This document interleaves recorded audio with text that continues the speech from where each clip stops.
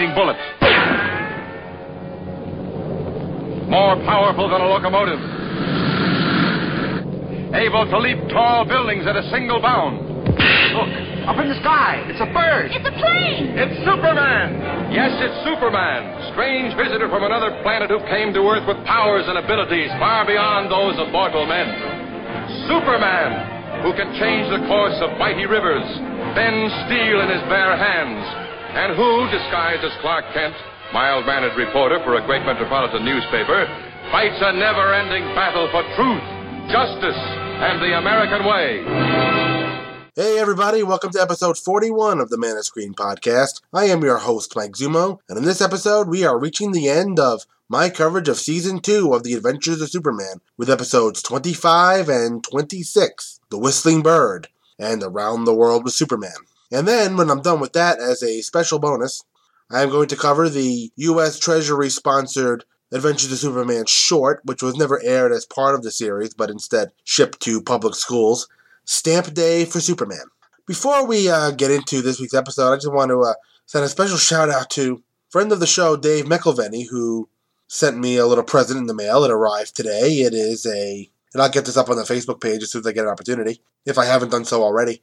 It is a painting of the Legion of Super Pets, Crypto the Super Dog, Beppo the Super Monkey, Streaky the Super Cat, and Comet the Super Horse, all playing poker with Ace the Bat Hound. So, if I haven't done so already, I'll get a picture of that up on the Facebook group as soon as I can, and I'm hoping to find a special place for it as soon as I can. I will post a picture of that, too, once I get a frame and get that put up. But I would like to thank Dave on the air personally for sending that to me. I very much appreciate it. It was kind of Dave's way of showing his appreciation for the show, and like I said, I appreciate the gesture, and I appreciate his listening, and I appreciate everyone who listens to the show, and, I'd love to hear from some more of you. Just tell me what you think. It's been a long road so far. This is episode 41 of what I call the Man of Screen proper, and here we are. I feel like I just started this journey with you guys, and we're already finishing up the second season of The Adventures of Superman. Can you believe it? Even though there are 6 seasons in the show, there are 104 episodes of this series, and when I'm done today, I will have covered half of that, as seasons 3, 4, 5, and 6 are 13 apiece. Hard to believe how fast time flies when you're having fun. And I'm having fun, and I hope to continue having fun. But for what I'm going to do right now, I'm going to take a quick break and play a promo, and then I'm going to come back with The Whistling Bird. Hang around, folks. When you think of podcasts about religion, you probably think of this.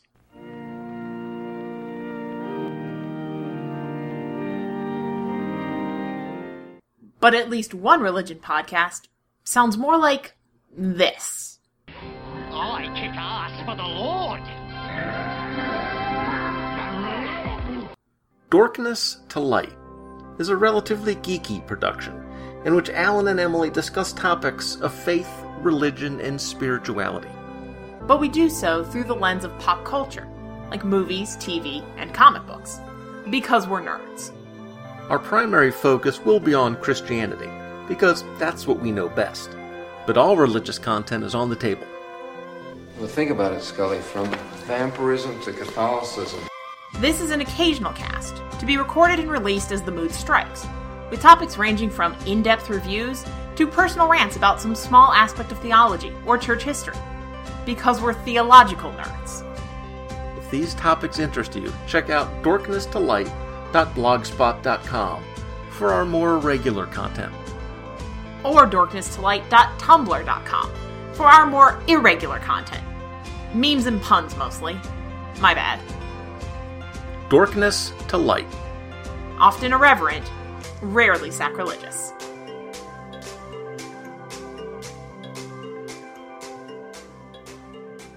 Alright, welcome back, folks. We're going to head right into The Whistling Bird.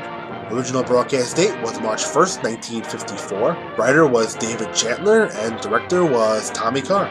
Guest cast includes Sterling Holloway as Professor Uncle Oscar Quinn, Joseph Vitale as Spike the Chief Foreign Agent, Otto Waldis as the Foreign Scientist, Tony Carroll as Roma, Dorothy Manners, Eileen Roberts as Nancy Quinn, and Marshall Reed as the Security Agent.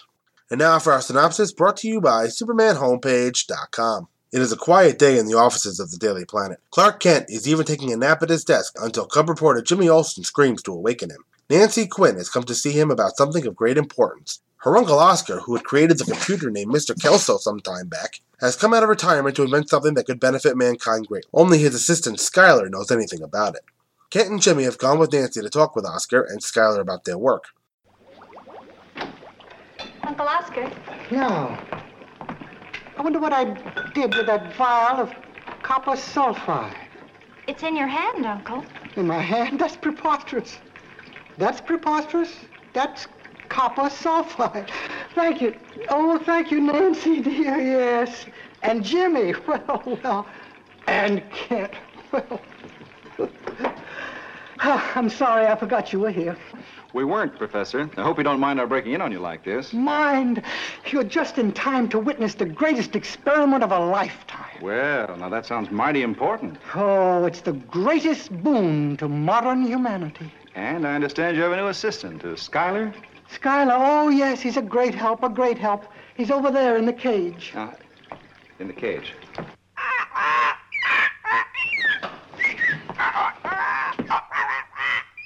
Please, Skylar, we have guests. It's a parakeet. He doesn't like to be called a parakeet. He thinks he's an eagle. Nancy says he's the only one that really understands about your formula. He is. Understood?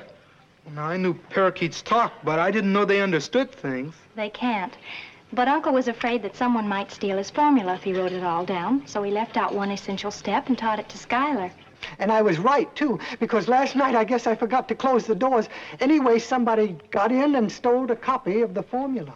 But it didn't do them any good without the part that Skylar knew, right? That's right. Of course, I would have memorized it myself, but then you know how forgetful I am. Anyway, Skylar's the only one who knows. Listen, I'll show you. I taught him to associate it with the sound of this bell. Now listen. CO2 plus 1 liter manganese acetate. Well, now, that's the first Chinese parakeet I ever met. Uncle, aren't you ever going to tell us what you're working on? It's ready now. This is my experiment. I wanted to do something for humanity, and I said to myself, what do people hate worst of anything in the world? They hate to lick postage stamps. And so I have invented a new and stronger glue, but with 6 delicious flavors. Beef stew, liver and onions, ham, lamb, a veal, and vegetable plate.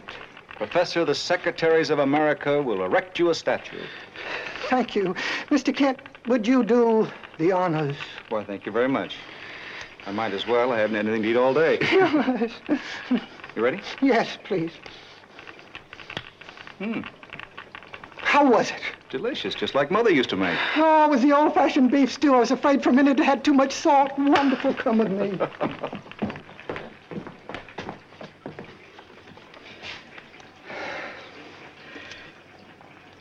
You ready?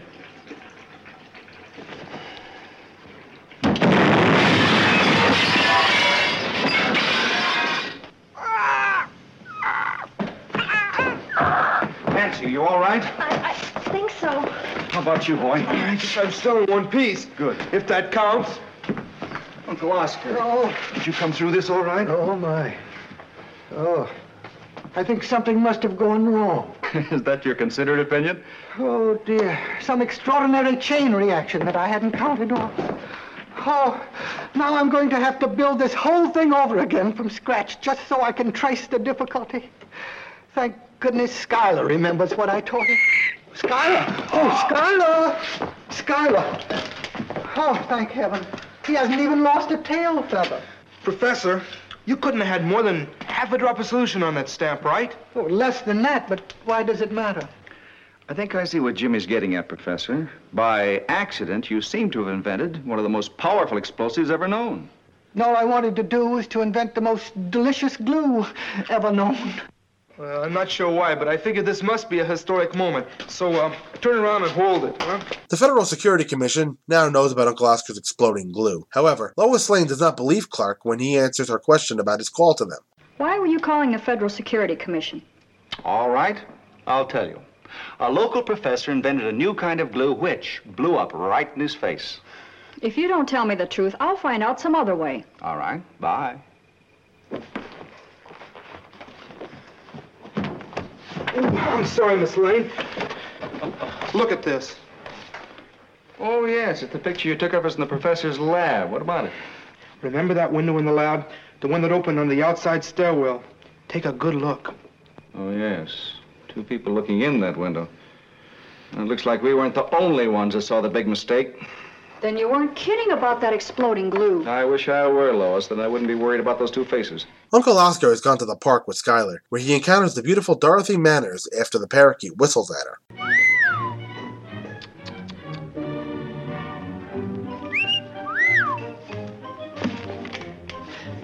Please, I wouldn't want you to think for a moment that it was the bird.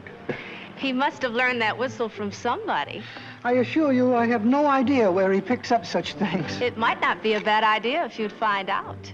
Mind if I sit down? Oh, no.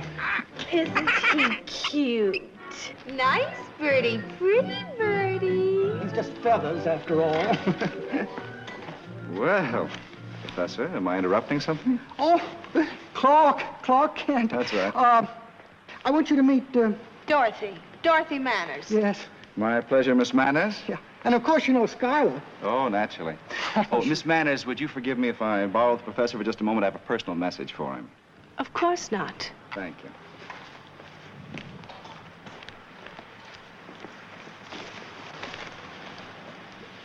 Who is she? I never saw her before in my entire life.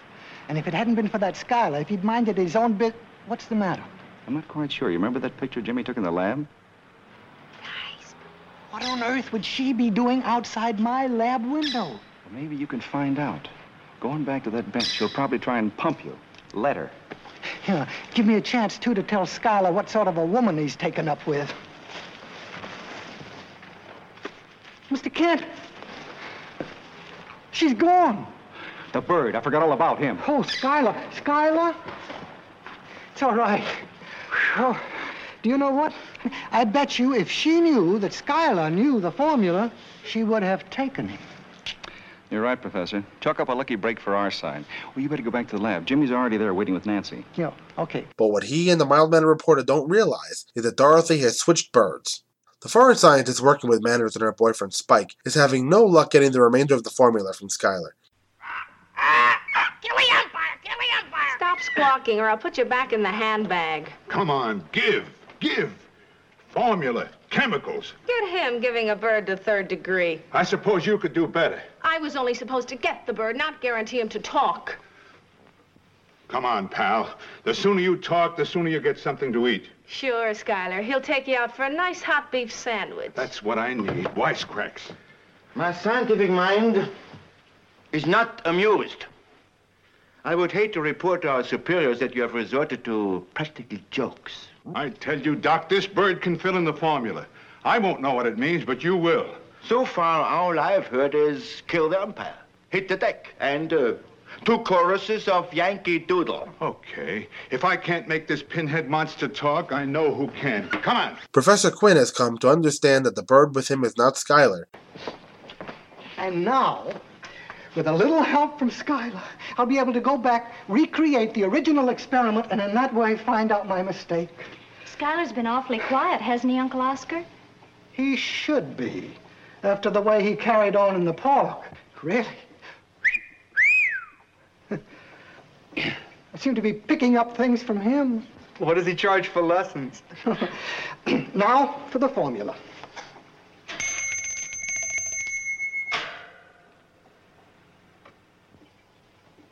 Skylar, this is no time to sulk.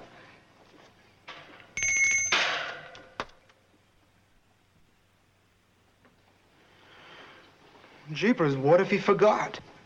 Impossible. But suppose he has. Impossible. There'd be no way to complete the formula. No wonder he's not talking. This isn't Skylar.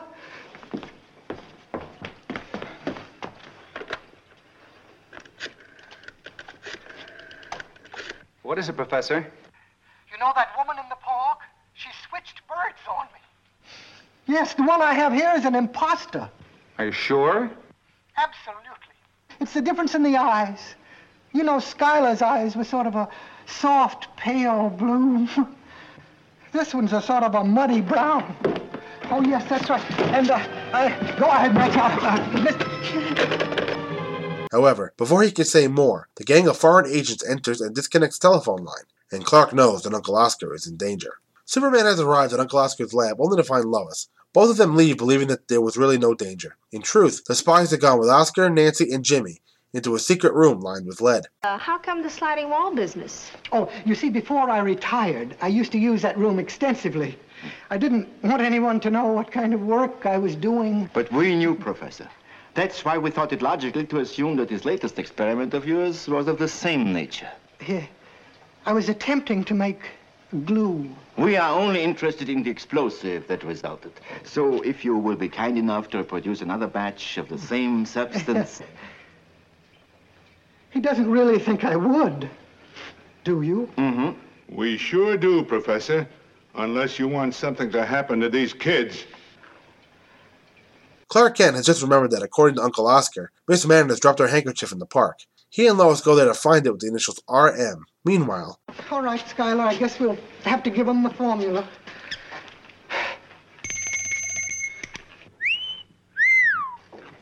If this is some sort of a joke... Skylar's a very good judge of looks and a very bad judge of character. Hey, I resent that. He better come up with the right answer this time, Professor, or it's goodbye to the kids. Oh, now, all right, Skylar, just this once, please.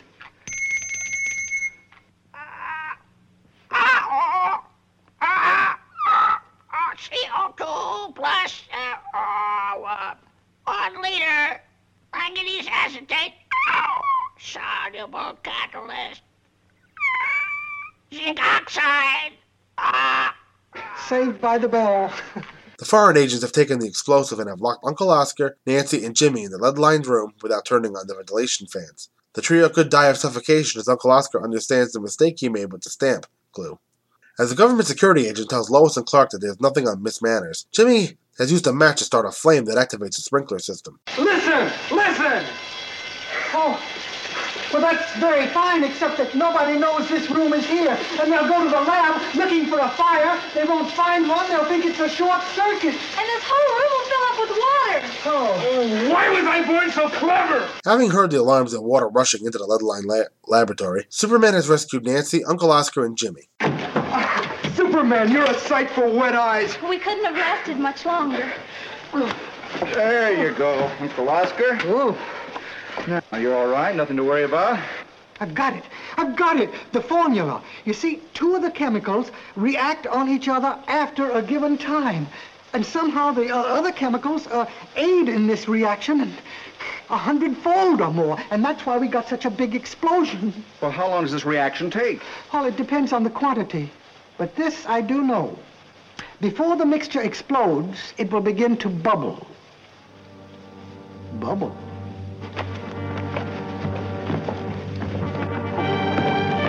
Oh, good heavens.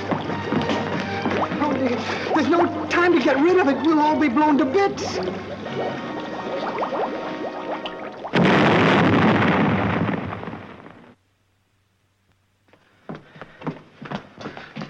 Oh, if you hadn't smothered the force inside of you, the whole neighborhood would have been blown to bits. But what about the other beaker, the one they took? Well, that has a larger amount in it, but the reaction will take a little bit longer. But when it does, woo! When do we eat? Oh, when do we eat? Oh. Skylar. When do we eat? When do we eat? Oh. Well, come on, come on. Bubble, bubble, toilet trouble. Come on. Yes. Oh, I guess he must have escaped and flown home. Well, it's a little late to do us any good now. Eldorado, Eldorado. Oh, at least he picked up a new word in his travels. A new word.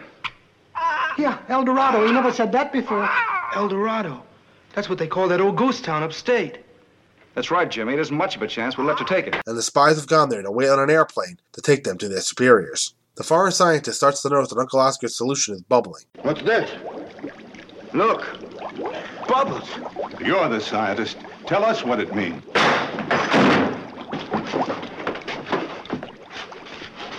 Oh, no, not again. Look, you're not worth saving, but run for your lives. This may explode any minute.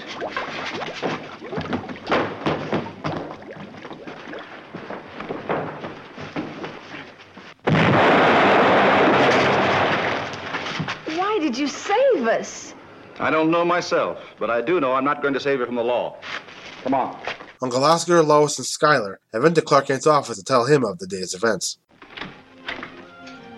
Well, Mr. Kent, while you were sitting here mooning, Superman saved the day. Oh, fine. Then I can write the story. You write the story. Well, I like that.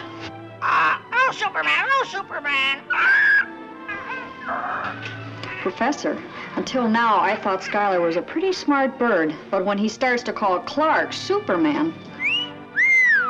He just whistled at you, Lois. What do you think of his mind now?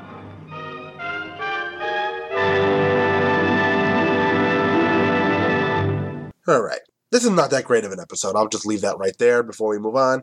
And the only thing that really makes this episode worth watching is the performance of Sterling Holloway, who, like I mentioned when he showed up on The Machine that could plot crimes, he was very famous for some of his animated voice work, including Winnie the Pooh. So, if Uncle Oscar sounds like your favorite pantsless Disney-owned teddy bear, well, that's because they share the same voice.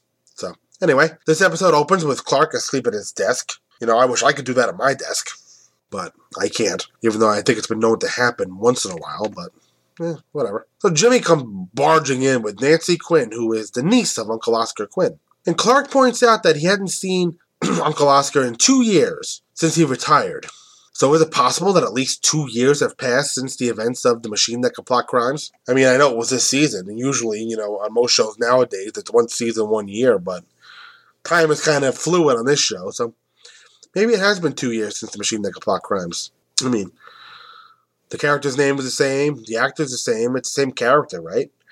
I mean, there is absolutely no reference made to Mr. Kelso and The Machine That Could Plot Crimes, but it is clear from the episode that Clark and Jimmy and Lois, they all know Uncle Oscar, so I guess we're just going to go with that it's been 2 years since The Machine That Could Plot Crimes and kind of move on from there. Apparently, he's doing molecular hydroactivity now, whatever that is. I am not a scientist.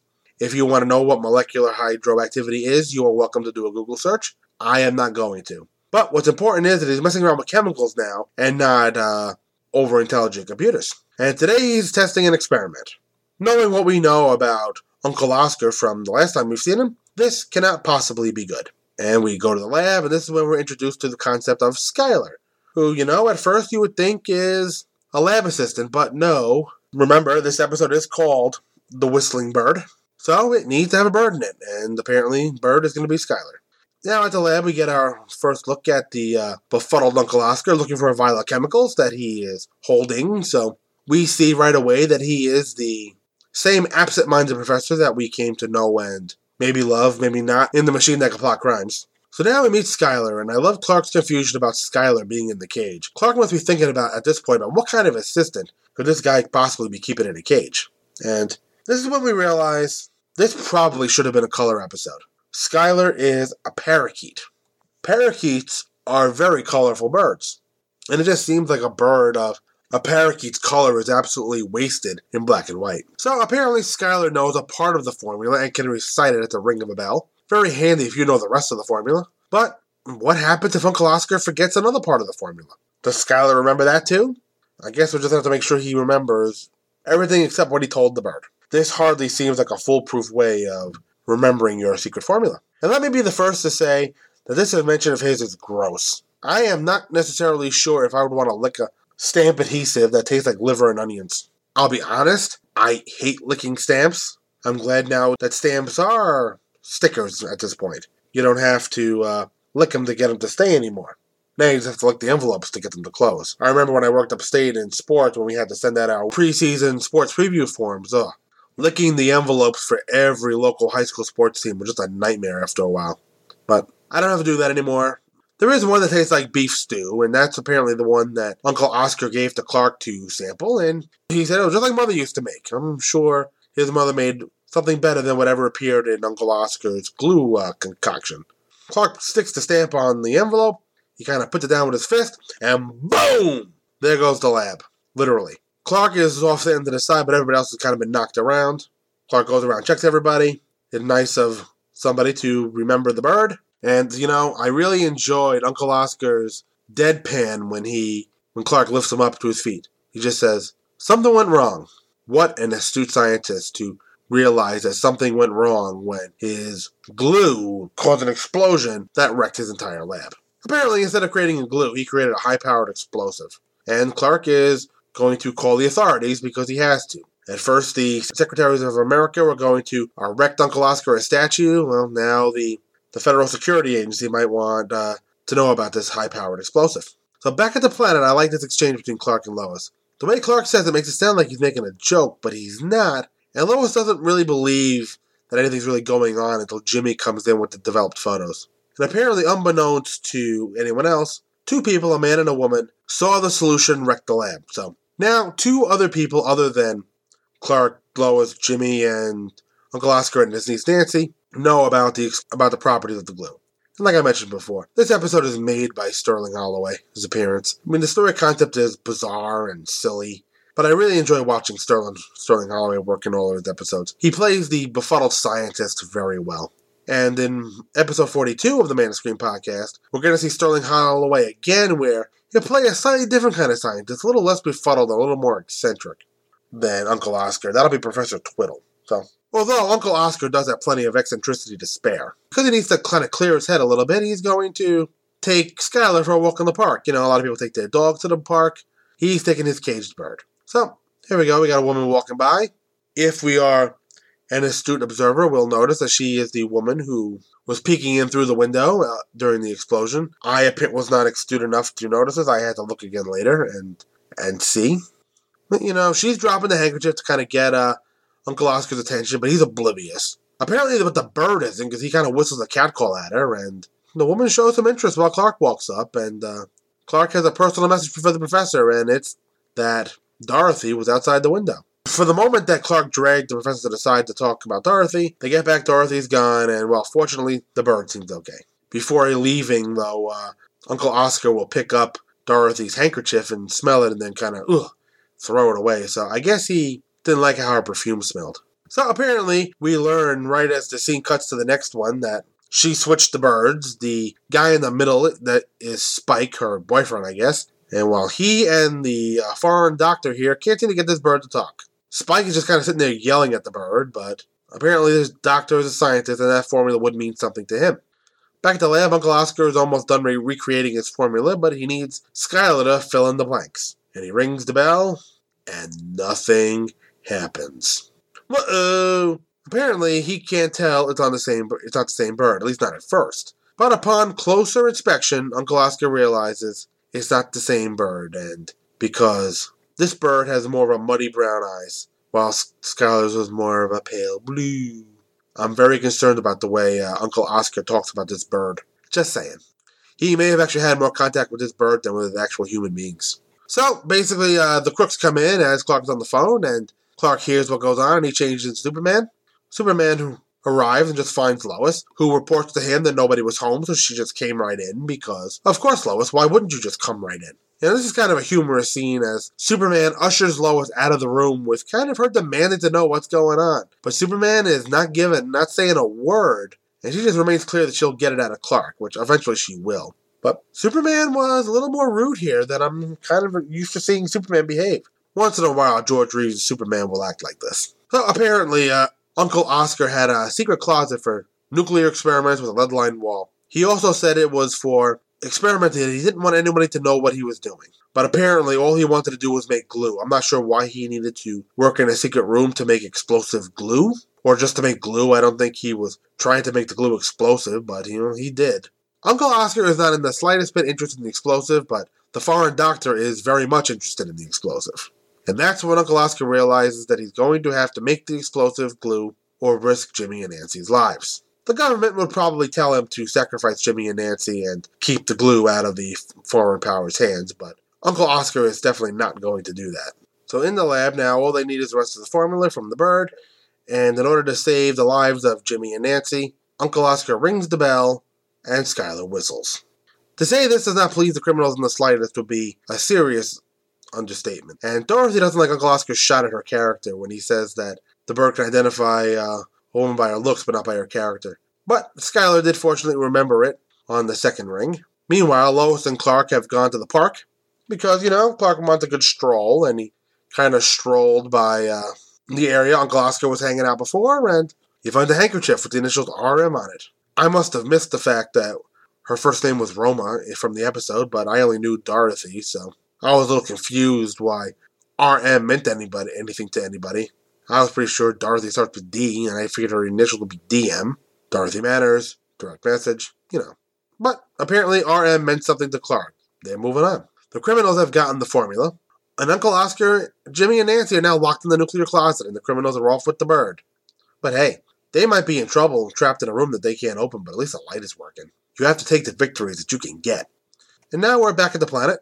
Apparently Deputy Inspector Hill has taken a job at the Fed since the event of the human bomb, as his unnamed security agent is played by Marshall Reed, who also played Hill, and if you remember, famously sat in for Superman while Bet-A-Million Butler was hanging out on the ledge with Lois for a half hour. Remember? No comment until the time limit is up. Now, Clark is feeling a bit helpless here because the agent has no new information on these guys, and this is when Jimmy generates a great idea of setting off the sprinkler with a match. I'm not sure this would work in reality, but it does here. But there's a problem that Uncle Oscar will bring up. Nobody knows about the extra room, and the room is going to fill up with water. It would have been really nice if Uncle Oscar had thought of that beforehand, and I just love Jimmy's throwing something down on the ground and getting on himself about his own cleverness. Why did he have to be so clever? Just a great scene of frustration on Jimmy's part. Good acting there. Now, this room is filling up pretty quick as Superman flies, but in the time it took us to watch Superman fly off, the water is now almost waist deep. Now we get a nice shot of Superman arriving at Quinn's house and punching through the floor and pulling the floor apart to get to them. Superman is obviously much too good to get wet here, as he is not going down there, and he's going to just pull everybody up through the hole he made in the ceiling. And then, once everybody's out, this is when Uncle Oscar figures it out. The chemicals will react with each other to create the explosion. And then he realizes that it will bubble. And that really puts the fear of God into Uncle Oscar, because he runs downstairs, and yeah, you guessed it, his small mixture is bubbling, and who knows what that would have done had it exploded. That tiny bit on the stamp was enough to wreck the room. This would probably taken out about half the city. So to keep it from wrecking the neighborhood, Superman drinks the explosive glue. And we hear an off-screen explosion, and when the camera goes back to Superman, he's acting like he just had a bad case of indigestion. Remember that. That could be important. I wonder if this little sequence inspired the bomb meeting in the Lois and Clark pilot, but at least this Superman didn't burp afterward. So now, where to find the criminals? Fortunately, this episode is going to deploy a parakeet ex machina, as Skylar has found his way home and he picked up a new word, El Dorado, which leads Superman to a ghost town upstate. Sounds pretty creepy, which makes it the perfect place for criminals to hang out. So, now our criminals are in El Dorado, they find the formula bubbling. This is a very memorable scene. Like I said, I've seen all these episodes before. There are little things that stick with me from each episode. The one thing that stuck with me about this episode wasn't the bird in the slightest. It was Superman drinking the explosive formula. I remember him drinking it in the lab and then not wanting to drink it later in the cabin. He picks up the beaker and he's about to drink it and he kind of goes, oh, not again. Like when you're trying to give somebody cough medicine. Nope, doesn't want to drink it. So instead he tells them to run, even though they're not worth saving. I found that interesting in Superman telling criminals that he doesn't think they're worth saving as he saves them anyway. And then we get a cute ending. Lois insults the bird's intelligence because he called Clark Superman, which is very interesting because Lois spent a great deal of Season 2 and beyond trying to prove that Clark is Superman. So I'm not sure exactly why she's calling thinking the bird is stupid for suspecting Clark to be Superman. She does. But apparently she's flattered by the bird's compliment as Skylar whistles at her and she flashes that nice Noel O'Neill smile as the episode ends. Like I said, okay episode. Memorable for Sterling Holloway's performance and for Superman drinking the explosive, but not much else. Yay, the bird whistles. These criminals are forgettable. When the foreign doctor, as far as I recall, didn't even have a name. And I barely remembered Spike's name at the end of the episode. So, let's move on, shall we? Season 2 isn't going to end itself. Take a quick break, play a promo, and then we'll come back with Around the World with Superman. Hang around, folks.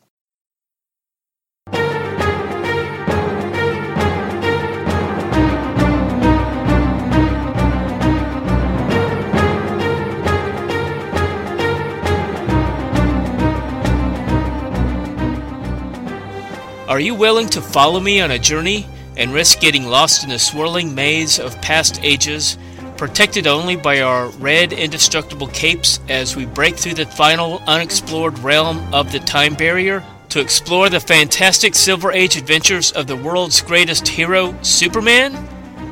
If so, join me each week on the Superman Fan Podcast, as together we'll follow the Man of Steel, his cousin Supergirl, and his closest friends, Perry White, Lois Lane, Jimmy Olsen, Lana Lang, Batman and Robin, and others in Superman's never-ending quest to defend truth and justice in the pages of Action Comics, Superman, World's Finest Comics, Superman's pal Jimmy Olsen, and Superman's girlfriend Lois Lane. Go to the supermanfanpodcast.blogspot.com, available on iTunes and most other podcast aggregators. You can also follow the podcast on Facebook, Twitter, Tumblr, Medium, Flipboard, and Stitcher. And after you listen, feel free to send email to supermanfanpodcast@gmail.com. And unless you request otherwise, I look forward to reading your comments on future episodes. And don't forget to wear your red indestructible cape, standard safety equipment for traveling through the time barrier.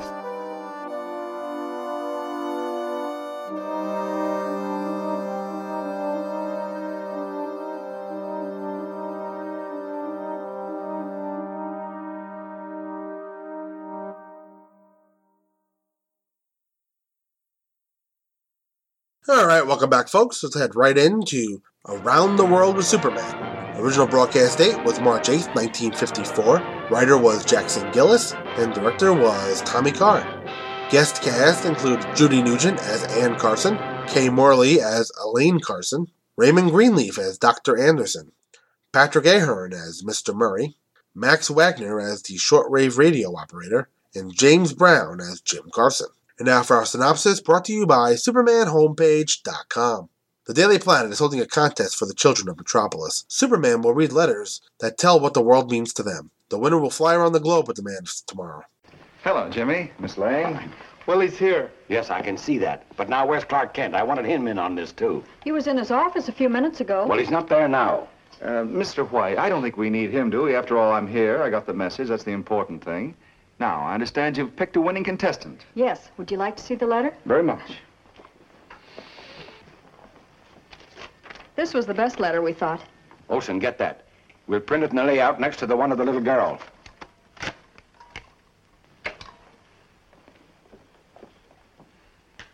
Boy, you should have seen all the entries. Those are just the best ones. But I bet every kid in Metropolis wrote you a letter, Superman.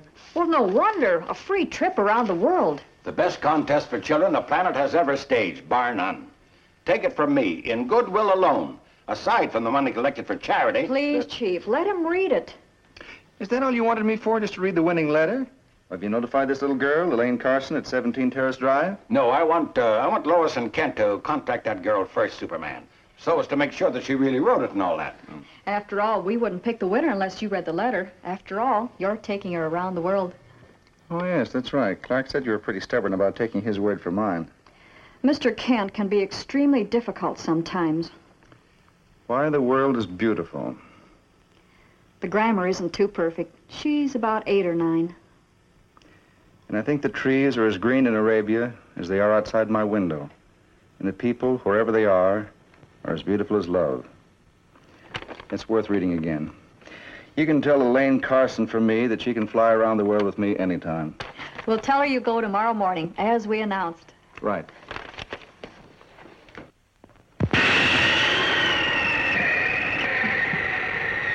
Jeepers, what a prize. A trip all the way around the world with him carrying you. Think what you'd see. A perfect contest. Absolutely perfect. Well, come on, let's get to work.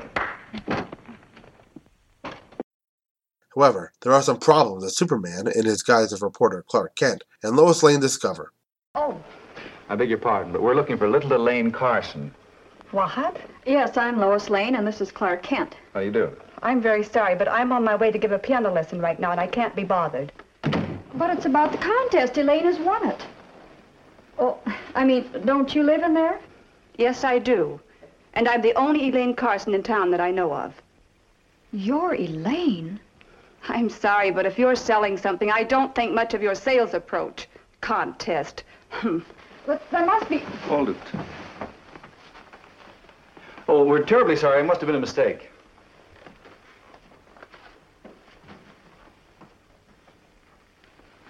Clark, what are you up to? Well, come in. The door's not locked.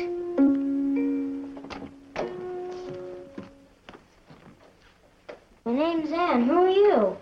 Well, I'm Clark Kent. And this is Miss Lane. We were just talking to a lady from this apartment.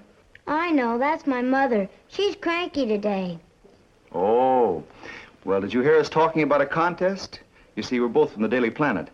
She won! She won it, didn't she? You're gonna send her around the world to Paris and Arabia. Now, just a minute, Anne. This is a contest for children about why they want to see the rest of the world. Now, if your mother wrote the winning letter... But she didn't seem to know anything about it, did she? I think it's pretty simple, Lois. Anne here wrote a beautiful letter, and she signed her mother's name. Isn't that right, honey? Well, I heard all the rules on the radio, and nobody said that was wrong.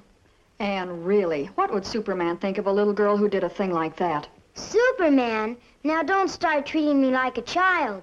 I won that contest, and you've got to send my mother around the world. Anne, you're all mixed up. Superman is going to fly the winner around the world. There's no such person as Superman, and you know it. As Superman? Of course not. I figured all that out. It's just publicity. And besides, you didn't say anything about that part on the radio either. It was printed in the paper.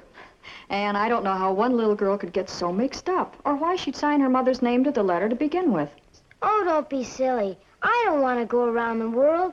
I'm blind. I thought that might be it, Lois. And please don't feel sorry for me. You probably have things wrong with you, too. I just... You thought I was rude. Well, sometimes I am. People get so mushy otherwise. These are just for exercise.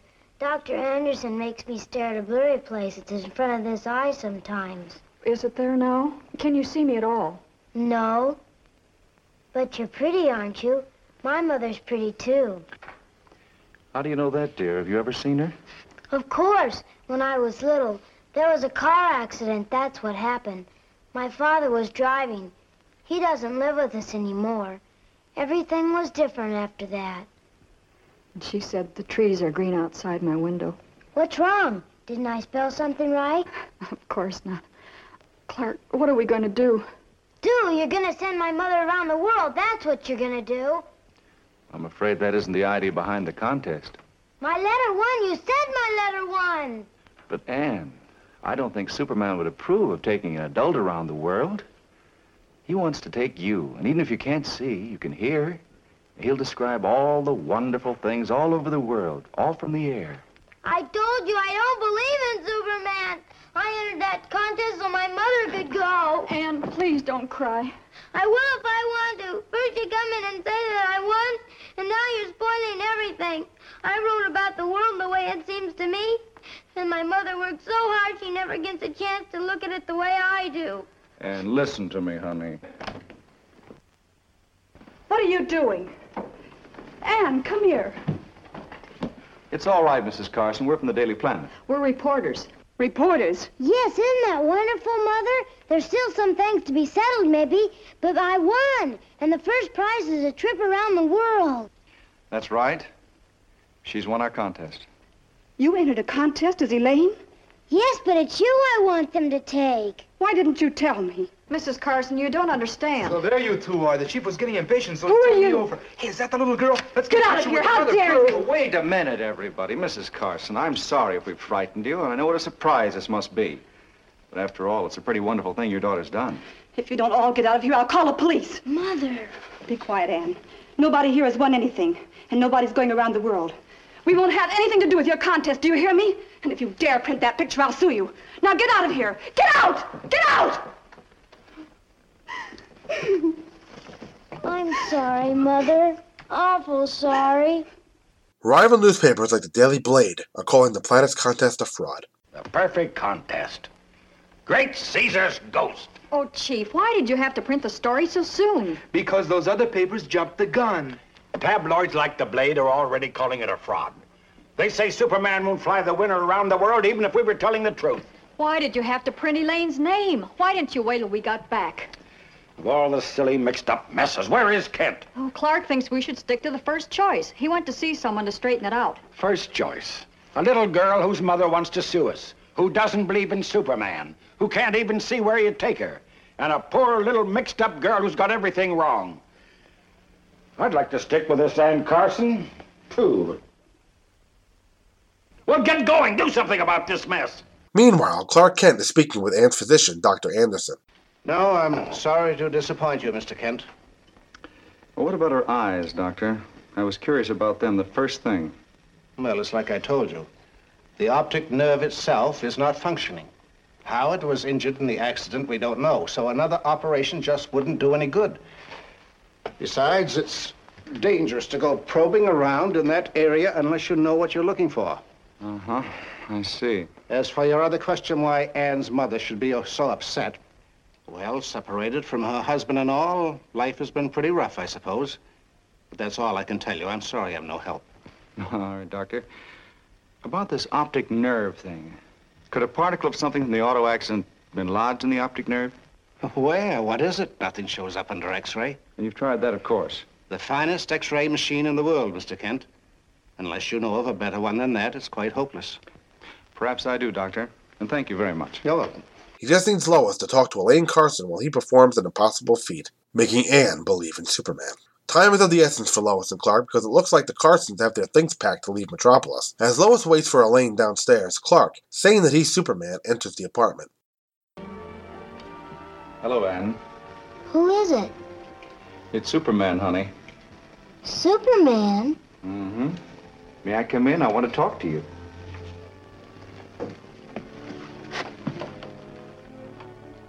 Are you really Superman? You sound sort of like Mr. Kent.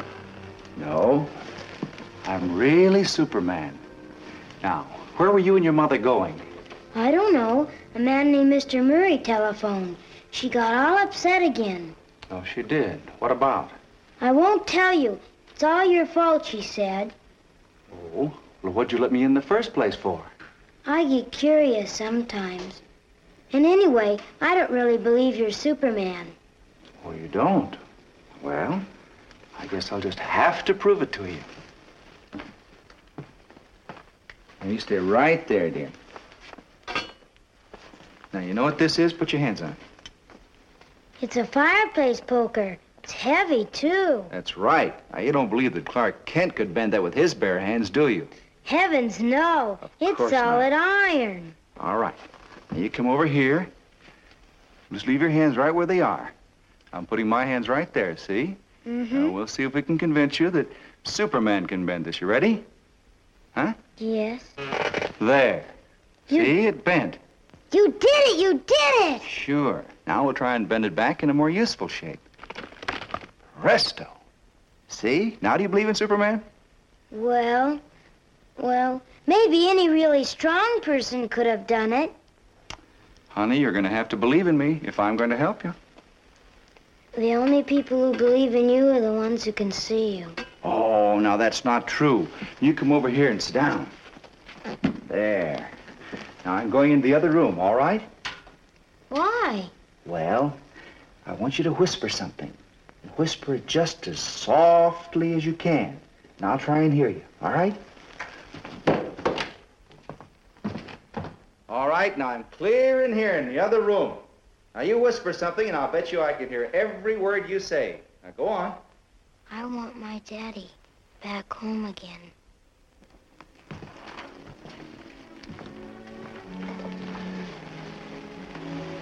Ann, what you whispered was so private, I don't even think you wanted me to hear it. But what you said was... How did you know what I said? Oh, because I'm Superman.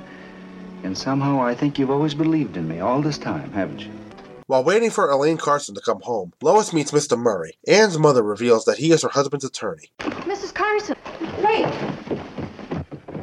Didn't see see me. Let me go. What? Who? Why don't you leave us alone? Now, please, Mrs. Carson. My editor wants you to know that if anything is troubling you, we'd be more than happy to He's help. out there, just standing there. I'll never be able to get our luggage out. The man with the briefcase? His name's Murray.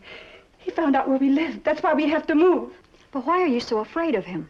He's a lawyer. My husband's lawyer. Your husband? Oh, couldn't you see that's what's wrong with everything? It's not just poor little Anne's blindness. It's even if it started with that.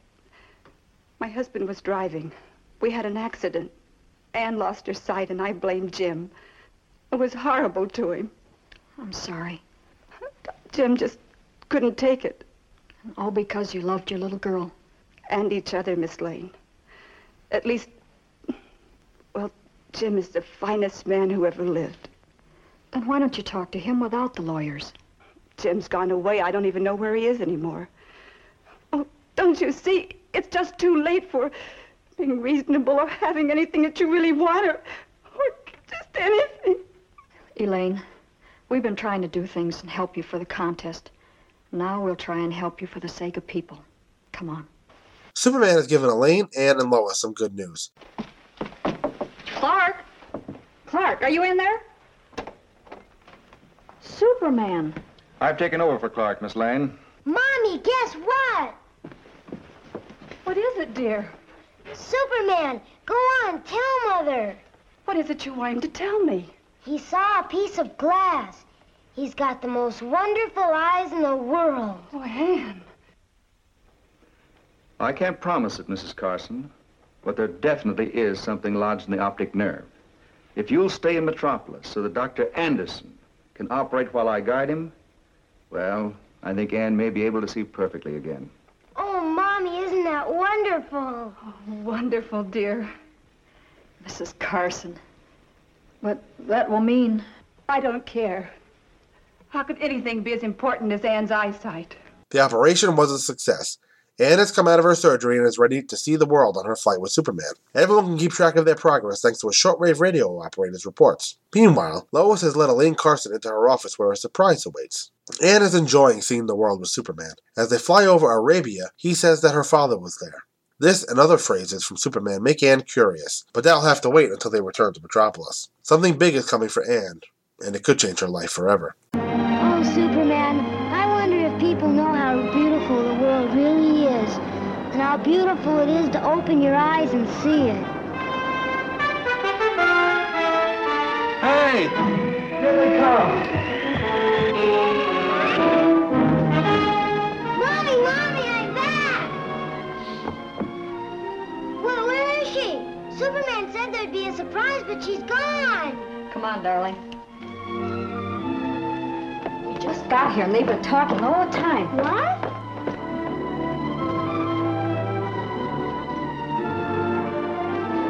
Daddy! Anne, darling.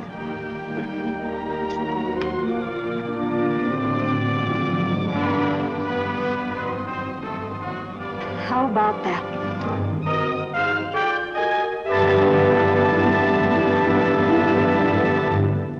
Alright, this episode was adapted into the comic story The Girl Who Didn't Believe in Superman, which appeared in Superman number 96, that's volume 1 obviously. Cover date, March 1955. This is the last original black and white episode of the series, although after this, the cast did film Stamp Day for Superman for government bonds, but that had nothing to do with the series, and it was never shown in the series rotation and syndication, but we'll get to Stamp Day in the next segment. I will start off by saying that this is my mother's favorite episode, and I'm just going to kind of leave that right there. So, this episode starts right off with the excitement as the flight music and Superman flies in the Daily Planet office, and the excitement is gone as soon as he lands. Perry wants Clark, but Superman says we don't need Clark, because obviously Clark and Superman can't be in the room together. And this is where we learn that the Daily Planet staff has picked the winning contestant for a contest that they're running. And Jimmy is taking pictures of Superman reading the letter from Anne. And, you know, it's always a treat to see Jimmy function as a photographer in this show. You don't get to see it all the time. You kind of see it often enough to remember that Jimmy's supposed to be a photographer, but you don't see it often enough as far as I'm concerned. Normally you just kind of see Jimmy functioning as a cub reporter and a photographer on occasion. So Superman picks the winning letter, and there's a slightly humorous moment where Lois reminds him that he's flying the winner around the world. And Superman kind of comes to this realization, like, oh yeah, that's right. Did he forget? Did he get hit with another asteroid? Oy.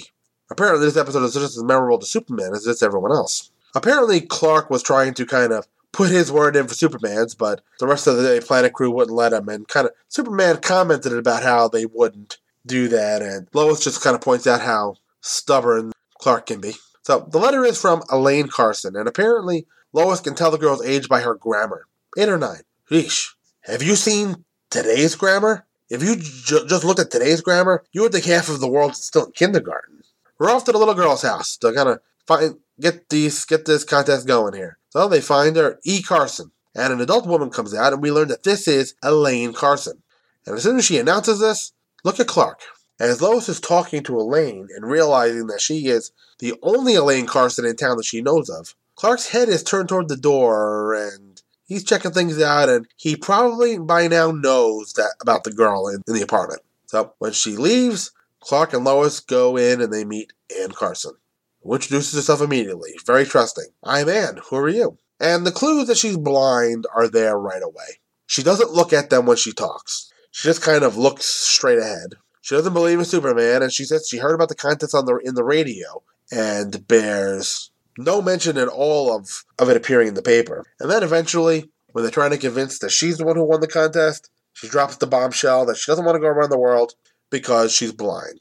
You know, she's very blunt and doesn't want them to feel sorry for her, which I believe that there are people in that kind of situation that are like that. I mean, anyone who has any kind of handicap, they don't really want the world at large to kind of sit and feel sorry for them. They want to do things as best they can in the manner that they can.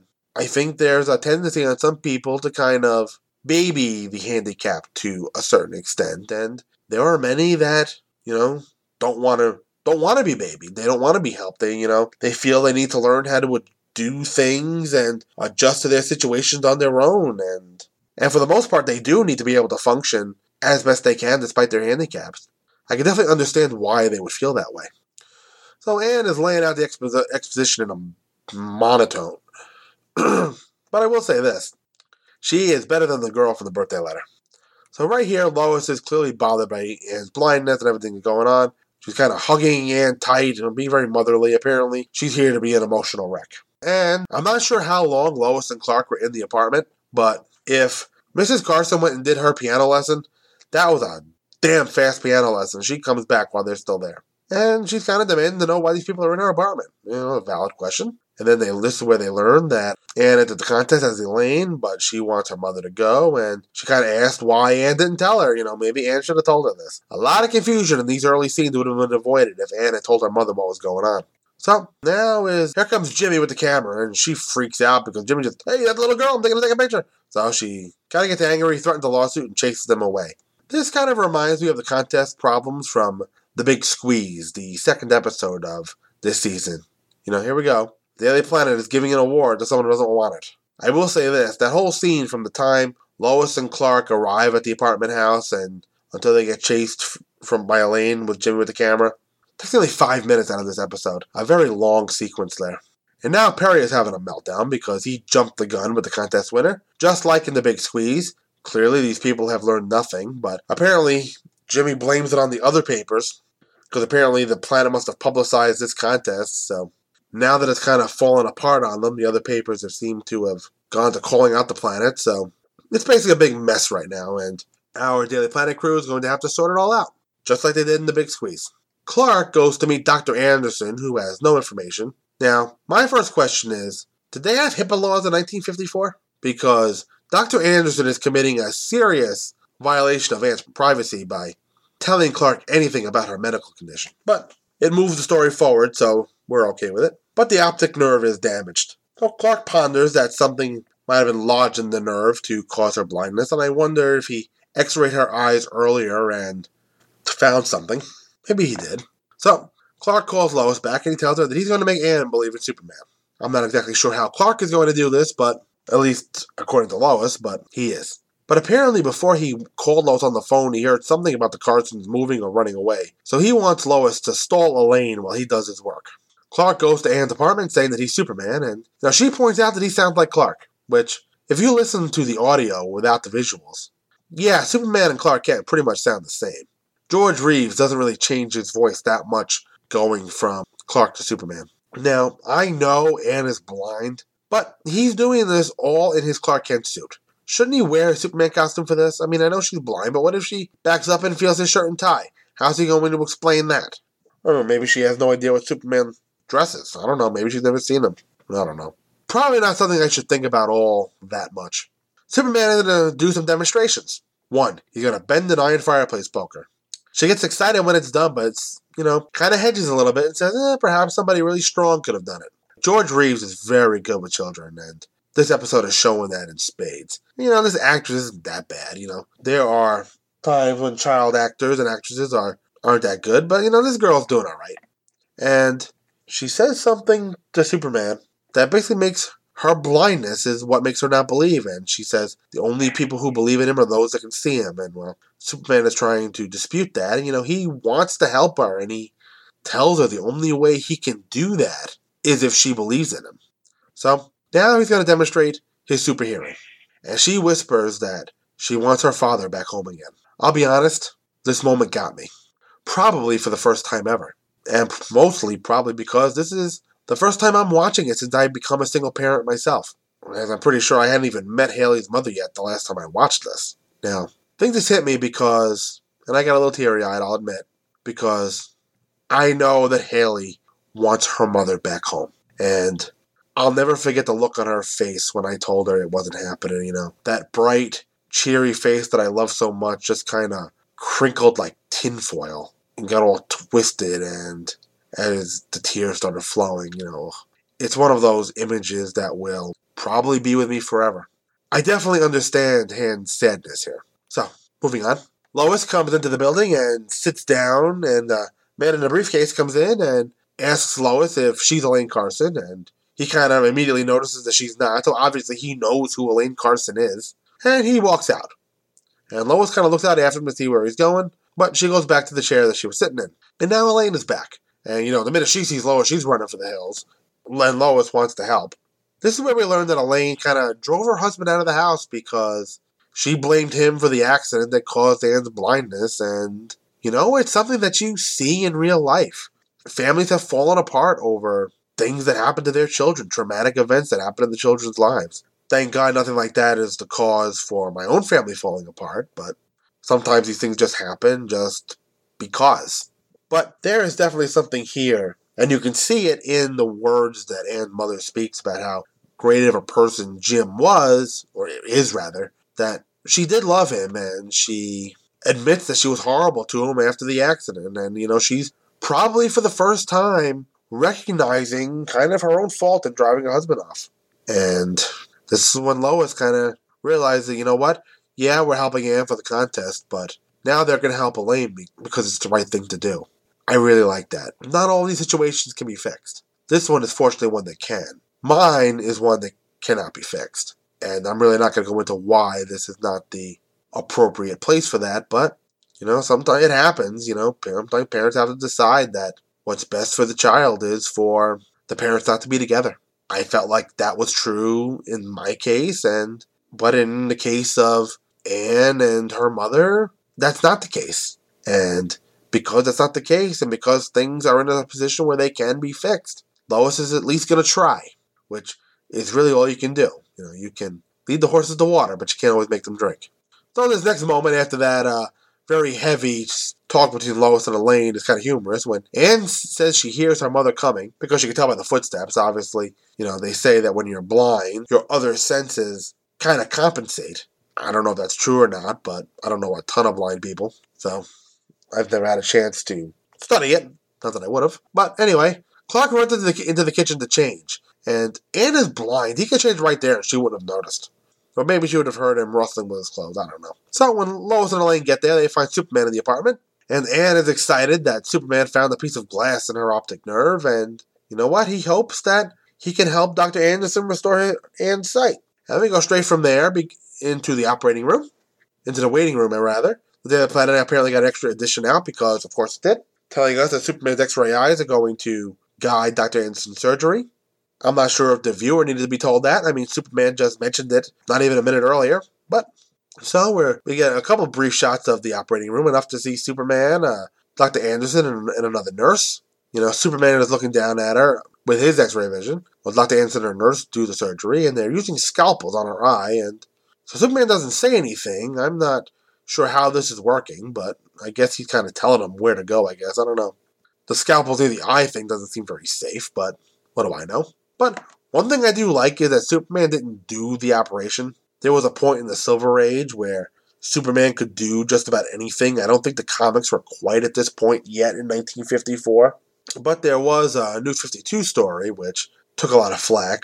Superman basically read a medical journal, or every medical journal, and suddenly was able to operate on Lois. He didn't do it here. He let Dr. Anderson do it.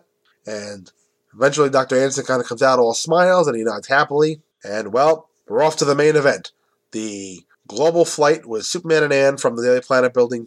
And Jimmy is taking more pictures. He's probably about to re-blind her with his flash photography. But fortunately, he did not. Of course, for this new episode, they had to film some flying shots of Superman and Ann. And at this point, her mother has changed her tune, and Lois has a surprise for Elaine. But we don't get to see what that is until later. So as they're flying, there's England in the background, and they're in Paris. You know, I would think a girl Ann's age, as Lois said, probably 8 or 9, would kind of be freaking out with excitement a little more than she is. And Superman even comments on it. He kind of says to her, you know, she's kind of deadpan about it, and he says, what, aren't you impressed? And then she does say she loves it, but, you know, I guess certain people show their excitement in certain ways. I mean, I guess blind Ann, we don't know how long Ann was blind for since the accident, but I'm sure she was very excited to be seeing again. Well, and she recovered from this surgery pretty fast, I must say. Maybe compared to seeing again, though, seeing the world is not that exciting. I don't know. But, you know, maybe she's just kind of taking it all in, and maybe she'll freak out about it later. Who knows? So, now they're over some desert in Arabia. Looks more like the Sahara, but, well, whatever. Apparently her father went there. That's a clue. You know, she had even mentioned Arabia before, earlier in the episode, as one of the places that she was going to send her mother. And then they pass the Himalaya Mountains, but they point out that they're always covered in snow. And, you know, maybe at this point Superman should have thought that maybe they should have brought a coat for her or something, you know, keep her warm. But she says she's not cold, and I guess maybe Superman gives a lot of body heat. I don't know. The flight and the scenes in the Daily Planet office are a little bit out of sync. The shortwave radio operator said they just got spotted in New Delhi, which is in India. But since we already saw them pass the Himalayas, and that they're flying west to east, they should have been well past New Delhi. Jimmy gets overexcited, but it points out that they're probably over Japan by now, and, well, you know what? Maybe they are. Maybe it just took the New Delhi operator that long to just get the information out. I don't know. But the next time we see Ann and Superman, they're over San Francisco, I believe. I think he calls out the Oakland Bridge. So maybe it's the Bay Bridge, I don't know. At this point, they still got most of the U.S. to cross. And apparently, the U.S. isn't interesting enough to show us, as the shortwave operator tells us that Superman gave people a thrill as he and Ann flew down the middle of the Grand Canyon, which apparently is something that 1950s technology can't actually show. So, now as we get to the end of the trip, she's showing a little bit of wonder, as you would expect from such a trip, and showing her appreciation for being able to see the world after being blind for such a long time. So, they get back, and her mother is gone. Yep, kid, that was a surprise. Your mother is gone. But we get a nice ending here where Ann is reunited with her father, and apparently the family is back together as Elaine and Jim are kissing and clearly rediscovering their chemistry. Good for them. Hope it works out. And Lois looks on admiringly, and Superman kind of runs away hilariously. That's right, Superman. Run away. That woman's after you. Run. Run, Clarky. Run!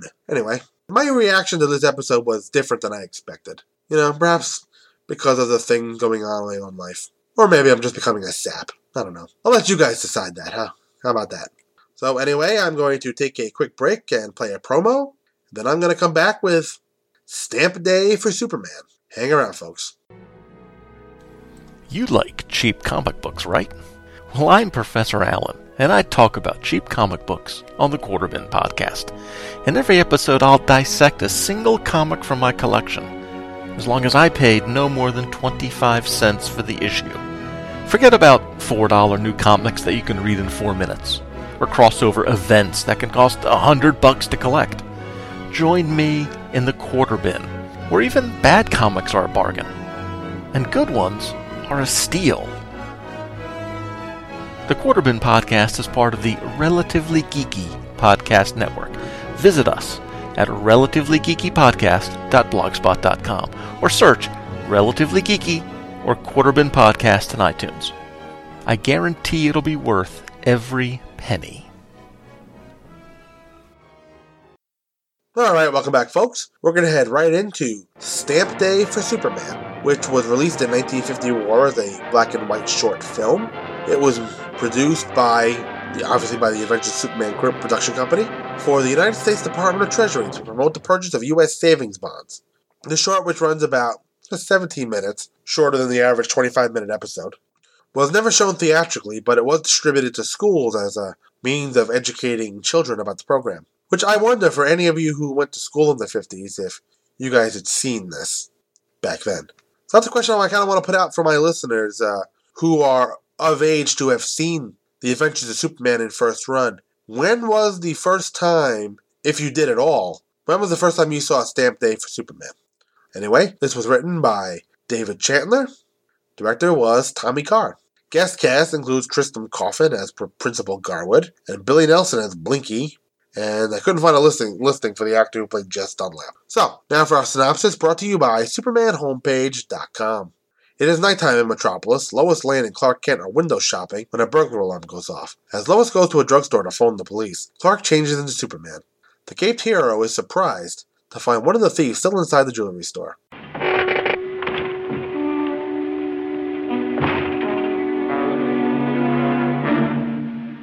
My partner went out the door as soon as the alarm went off. You don't have to worry about me, though. I'm not going to run away. You mean you deliberately stayed when you could have gotten away? Well, I've never done anything like this before, Superman. It was all like a dream until that alarm went off and woke me up. Well, I realized that I can run from the police, but I can't run from myself. It's easy to see that you're new at this sort of thing. Why did you do it? Why? That's what I keep asking myself. Sure, it was the money, but it went deeper than that. I should have learned how to save and handle money a long time ago. Then this wouldn't have happened. Well, I'm sorry it did, but at least you've learned something very important. Well, pretty bad way to learn it, don't you think? Well, here they come, Superman. Gee, I feel a little better for having someone to talk to. Thanks. It's all right, son. Now, you can do me a favor. Don't tell them I was here. Sure. However, his partner escaped when he heard the sound of the bells. Lois bumps into the thief as he makes his getaway. Superman, now back in his guise of Clark Kent, is very worried that Lois will meet the man again and find herself in grave danger. As Lois enters Clark's office the next day, Cub reporter Jimmy Olsen is showing off the new portable typewriter he purchased with money he got from cashing in part of the bonds he has saved since they evolved from stamps he has purchased in school. Of a burglary that didn't burgle too well. Well, congratulations, Lois. Gee, that's cute. Cute? Can't you think of some other word to call it, Miss Lane? I don't want to be known as the boy with the cute typewriter. I'm afraid it's hopeless, Jimmy. I once knew a woman who referred to the Grand Canyon as cute. Well, whatever you call it. I didn't know the chief was handing out raises. Oh, I didn't get a raise. Then I didn't know he was handing out rich uncles. In a way, I guess you could say an uncle had something to do with it. Uncle Sam. When I was in school, I used to buy Treasury savings stamps every week. By the time I graduated, they turned into bonds. So you cashed in the bonds on this typewriter? Only part of them. You see, the interest I got on my investment made the bonds worth a lot more than what I put into them.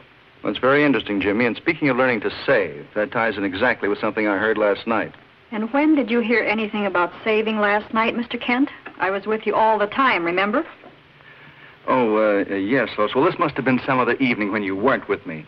Jimmy, do they still have Stamp Day at your old alma mater? As far as I know, every Thursday. And this is Thursday, isn't it? It gives me an idea. Why not do a feature article on how the kids help themselves and Uncle Sam by buying bonds and stamps? Cheapers, I'll go along with that. Good. How about you, Lois? I'd love to, but I have a date with Inspector Henderson. Have to look through the mug books for that speedy gentleman I met in the alley last night. Well, then come on over later. P.S. number 10. Fine. Meet you there in an hour. Jim. Yes, Miss Lane? I was wondering, could I borrow your typewriter? Thank you. As Jimmy and Clark speak with school students about Superman visiting for Stamp Day, Lois prepares to leave the Planet Building. Hello? Miss Lane, this is Blinky. Remember me? Blinky? Oh, of course. Why, we used to go to Sunday school picnics together. Now you're thinking of the wrong Blinky. The only Sunday school picnic I ever went to was in reform school. Then they took us all out to chase butterflies. The one I chased just happened to fly into a moving boxcar. So what could I do? You know, Miss Lane, I chased that butterfly all the way up to San Francisco. Well, let's not compare life histories, Blinky. What do you want? Well, I'm the guy that ran into you yesterday. You know, by the jewelry store? Then you're the... The guy they're looking for. They're bound to get me, Miss Lane, so I'm going to surrender. Well, that's fine, Blinky. You're doing the right thing. But I ain't going to surrender to the police. I'm only surrendering to you personal. Me? Sure. They'll liable give me a break if I walk in with you. Look, meet me on the corner of Chestnut and Warlow in exactly a half hour, but alone. Well, I'm not sure I'll recognize you. You'll recognize me all right. In a half hour. School principal Mr. Garwood is trying to get Clark to have Superman speak to the students on Stamp Day. Yes, Mr. Kent, we're pretty proud of our students. Stamp Day is really their idea, you know. You mean they do the whole thing themselves? Take the orders, collect the money, and keep their own books? And believe me, it isn't easy. But it sure is a good feeling at the end of the day when everything comes out all right. When it comes to buying savings stamps, Jimmy, I'm afraid everything's bound to come out all right. They'll start taking orders at lunch period. Now, that's an hour and a half from now. Mr. Kent, if you could get word to Superman... Well, Mr. Garwood, I'll do the best I can, but right now I'm very worried about Lois. She should have been here by now. May I use your phone? Certainly. Thank you.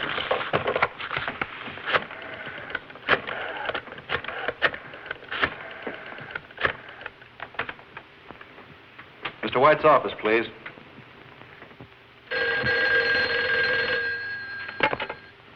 White speaking. Chief, this is Kent. What's happened to Lois? Kent, I spend half my life attempting to keep track of you, Lois, or young Olson. I spend the other half regretting that I spent the first half trying to keep track of you. I'm afraid you lost me on that last curve. When did she leave? About an hour ago, she stuck her head in the door and said, Chief, I've a date with a Heitzman to wrap him up and put him on ice. As usual, it didn't make much sense. I'm afraid it makes too much sense, Chief. I'll be right over. I'm sorry I have to go.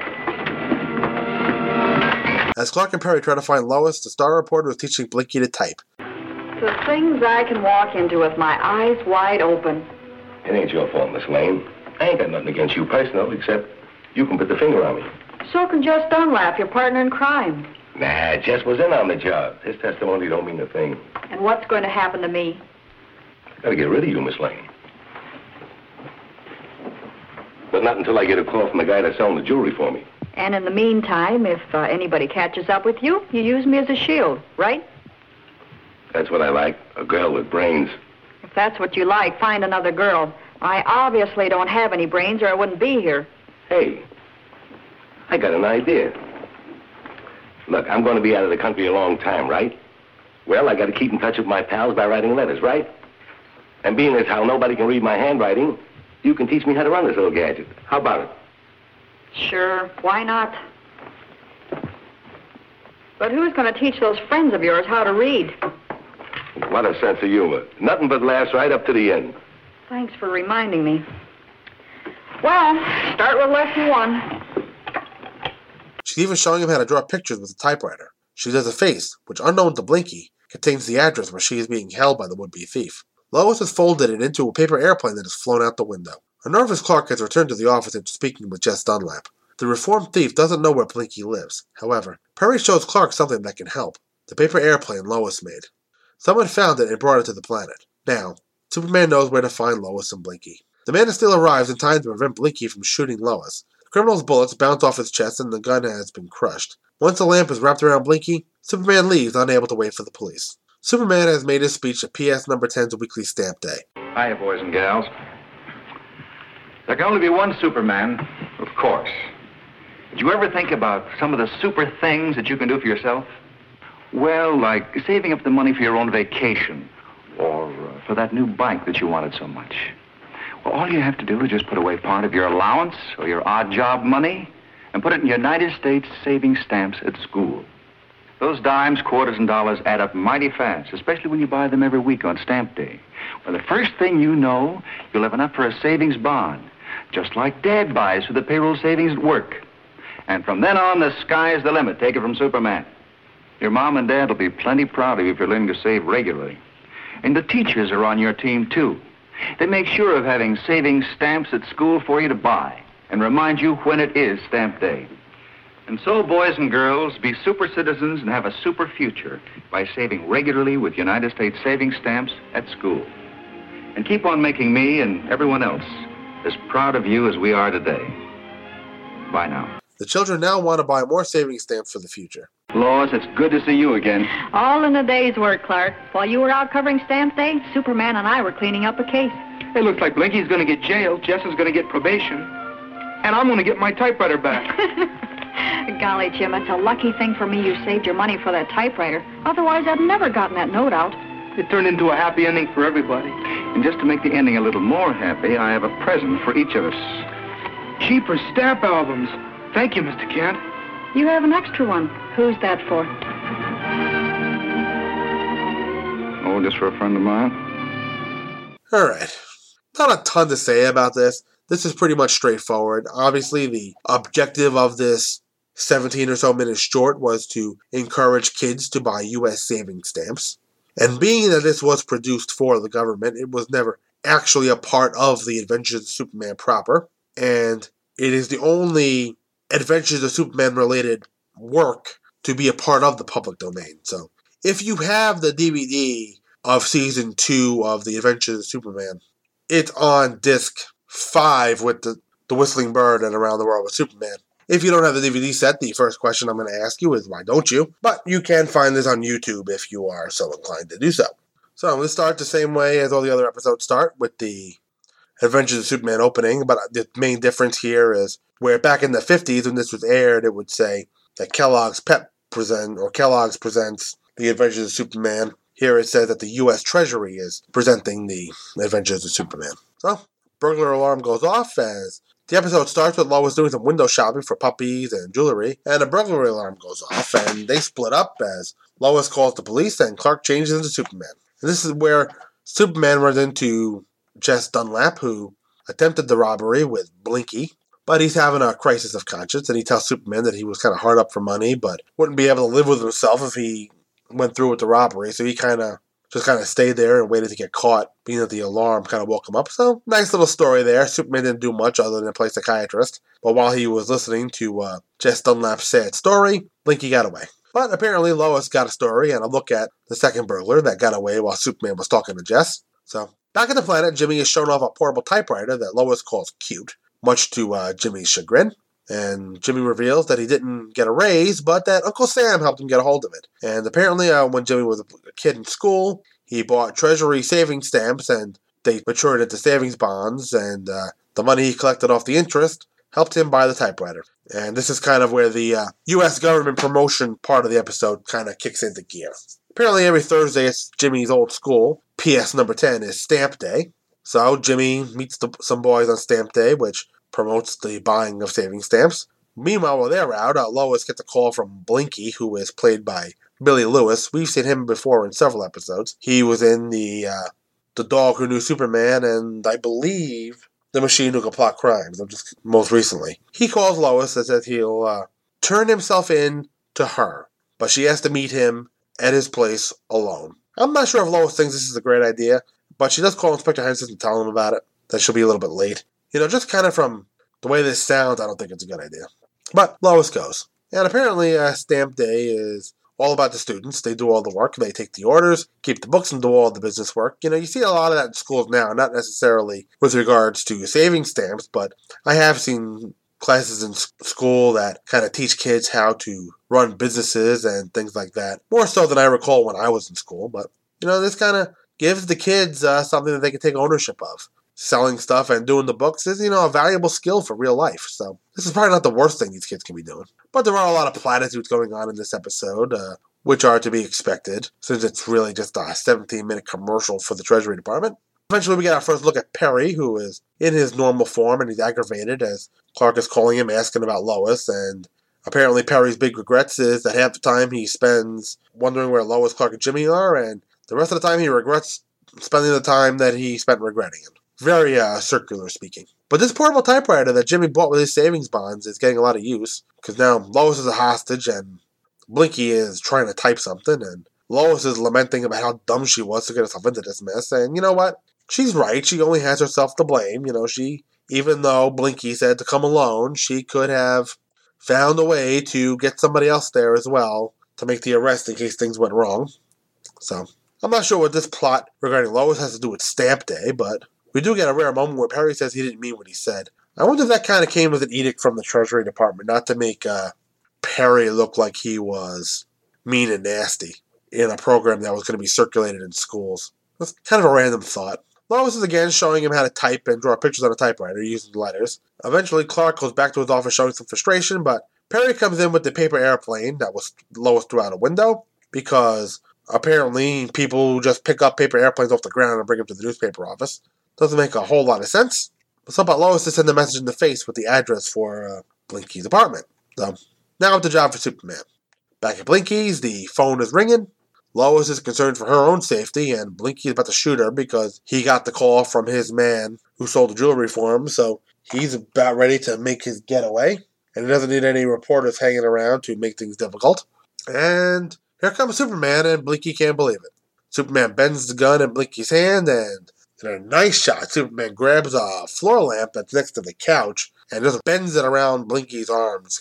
He's not going anywhere. And Superman leaves Lois with the trust up Blinky because he has an appointment. He is going to talk to the students now about buying savings stamps and encouraging them to put away part of their allowance aside for treasury stamps that can mature into savings bonds, and teaching kids the value of saving their money, which I do my best, but some of the bills that I have, it's hard to save. We'll just say that and move on from there. I'm trying, though. I guess Superman is as influent a figure as any to encourage something like this, so Superman makes his impassioned speech, and all the kids are on board because, well, wouldn't you be on board if Superman told you to do something?